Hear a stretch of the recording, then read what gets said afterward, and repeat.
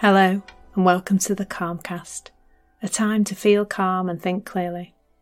I'm Claire Downham, the Queen of Calm, a transformational life coach. I was a burnt-out head teacher who finally made the journey to calm after years of trying, and I want to prevent you from having to do the same. The Calmcast is a series of short explorations, gently guiding you back to your natural state, which is calm and clarity. Just listen like you would listen to music, with an open mind and curiosity. There's nothing else to do. Now let's relax into today's episode.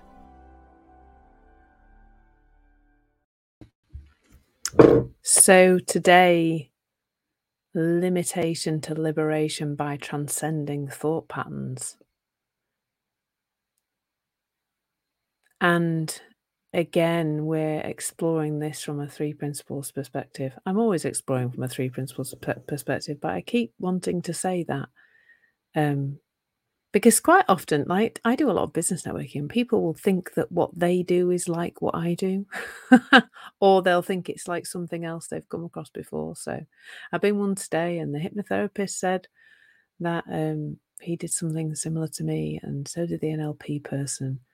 And I've heard it said about CBT and counselling and all sorts of other things. And that's not at all what we're doing here. Really, the fundamental difference is that we're not actually doing anything. Like the invitation is never to do anything. Sometimes I'll tell you about my about my doings. It makes me laugh. About the things that I do, I will tell you about those as examples of what happens when you start to see your psychological experience differently. But it isn't me telling you what to do, and it isn't me doing something to you either. It's me teaching you something, which I do through these podcasts, through my content on Insight Timer, through my programs and things like that. Like it's all pointing in the same direction. And the liberation is about seeing our thought patterns differently. Like just before I came on to do this, I was having a little scroll on Instagram, and I saw somebody writing something about intrusive thoughts. And really, what is an intrusive thought? Well, it's a thought that we don't think should be there, isn't it? And I see that when people have perhaps been involved in some kind of positive psychology or thought control type activities like affirmations and things like that, or meditations, all sorts of gratitude journals. It can seem like there are some thoughts that are not permitted to be there. They're not okay thoughts. They're bad thoughts, and we may see them as intrusive because, well, but something can only be intrusive if we don't want it there. So if somebody walks into our house and we don't know who they are and we don't think they should be there, then we're going to see them as an intruder, aren't we? And we're going to want to get them out. But if somebody walks into our house and we don't think they're a problem, like they're your granny or your Auntie Flo or whoever, they're not a problem. They're not an intruder then. But maybe all thoughts have the potential to not be intruders. And I truly do believe that when we see them as intruders, that's when the problems occur. If we just saw every thought as just what our mind does, just what human psychology just kind of does these things, it just spits out thoughts. That's what it does. That's its job. It's just doing its job, really. Imagine if you just saw them all like that. And really, liberation is on the other side of that relationship with thoughts. Because I guarantee you cannot stop every single thought that you would rather not have coming into your head. Give that up as a bad job right now, today. That is not your job. Your job is not to control the initial appearance of thoughts in your head. I don't know what your job is really in relation to your thoughts, apart from not very much. I guess after the initial thought comes in, it's how we relate to that can either take us to limitation or liberation. So the first thing really is that in terms of being limited by our thoughts, believing them is the first port of call where that's happening. Earlier on, I was on a networking event. We were talking about how the first thought we have that's inspired, the intuition, the gut instinct, whatever you want to call it, can come in with the most phenomenal ideas. And then seconds later, our thinking comes in and says, oh, no, no, no, no, no, you can't do that. That's terrible. You can't, you're going to look stupid. How can that possibly work? Nobody will want that.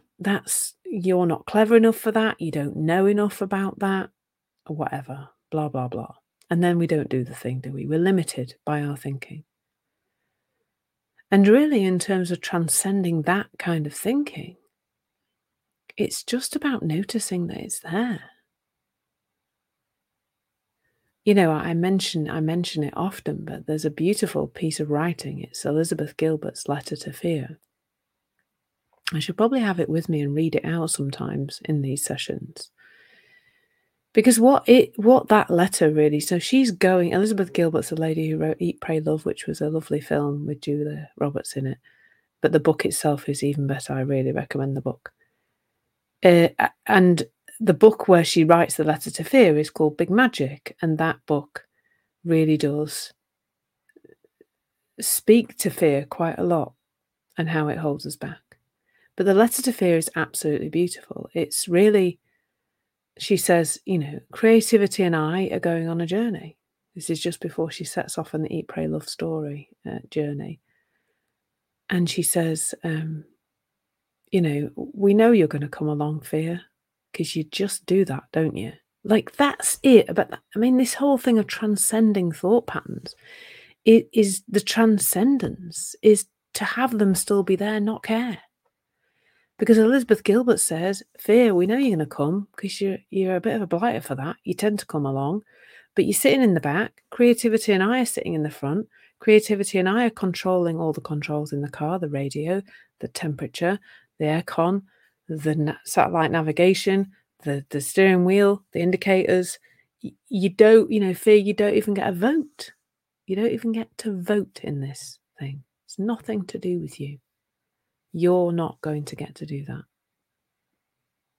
And she said it with such love to fear because she, you know, she says, I know you're trying to keep me safe here, but I don't want to play that game anymore. I don't want to do that. And so that letter really speaks to what I'm speaking about today, is that fear, and it is usually fear, it is trying to limit us. That's generally the most limiting thought pattern, isn't it? And when is it not fear? It's fear of judgment. It's comparison, which is fearful. It's fear of failure. It's fear that it's all going to go horribly wrong. Whatever it is, it's fear. I love Marianne Williamson. She says something like, you're either living in love or you're living in fear. And all you really need to transcend all of that is awareness. You don't need anything else. You don't need to make it go away. You don't need to view it as intrusive and try and manage it, because that's exhausting and that's not up to you. It's not up to you what your psychology spits out on a moment by moment basis. It just isn't. But you can start to bring some awareness to it. You can start to just notice, oh, you know, it's the difference between if we're seeing something as an intrusive thought, it's bad, we shouldn't be having it, it's the wrong kind of thought pattern, then we can immediately go into this kind of, oh my God, I shouldn't be having that. What do I need to do about it? How do I control it? And can you hear how that is not a nice energy, and it is a lot more thinking, a lot more thinking. Whereas when we go towards, oh yeah, that's just what a mind does. Human minds spit out utter rubbish in terms of thinking on a moment-by-moment basis. My story, I notice I don't notice all my crazy stories. Some of them I totally believe a lot of the time. But sometimes I just notice what a ridiculous story that is that I'm thinking. It's a story. It's not the truth. It's a story. And when we start to see the story, the transcendence is a natural consequence of that, because the thought appears, it's a limiting thought, it's not a helpful thought. We notice that feels unpleasant in our body, and then we realise that it's therefore grotty. It's a grotty thought because it feels grotty. It's an untruth, that's why it feels bad. And more as we bring awareness to that, it just does not make sense to carry on with that thought, with that train of thought, with that pattern of thinking. Not because we're trying to force it to change, but just because we go, oh, that's just not going to feel good. That's what I find myself doing now. Now I know the suffering is coming from the thinking. Now I know the limitation of me is coming from thinking. I can spot those, we can start to spot those trains of thought, those patterns, and just choose. We start to choose from a different level of consciousness. That thinking does not look like fact anymore. And we choose to let it go. And that is powerful. Really, really powerful.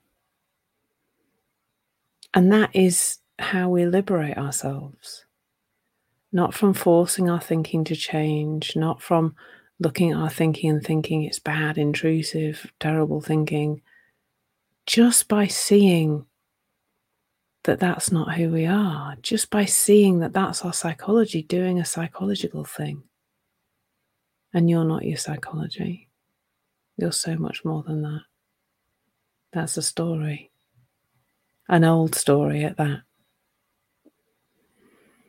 I'm absolutely loving this topic at the moment, this topic of revealing your potential. I've created a beautiful course on Insight Timer, which I hope you will take a look at, revealing your potential through the 3 principles. I also have another course on Insight Timer called Calm, Balance and Clarity with Ease. I really recommend checking that out too. This potential that we can liberate when we change our relationship with our thoughts and feelings is phenomenal. And I'm excited that I still haven't seen it anywhere near my full potential, and excited when I sit down with somebody and help them to reveal theirs. So I hope you found that helpful. I hope you have a day where you feel liberated and where you feel free and where you feel like you can move through life with ease, because that is available to all of us. Just stay in this conversation and, stay open to that happening and curious. Lots of love. Take care. Thank you so much for listening. There's nothing to do now but bring some awareness to how this is working out in your life. Listen regularly to experience longer and longer periods of calm. This has been the Calmcast with Claire Downham, Queen of Calm. Take care and keep listening.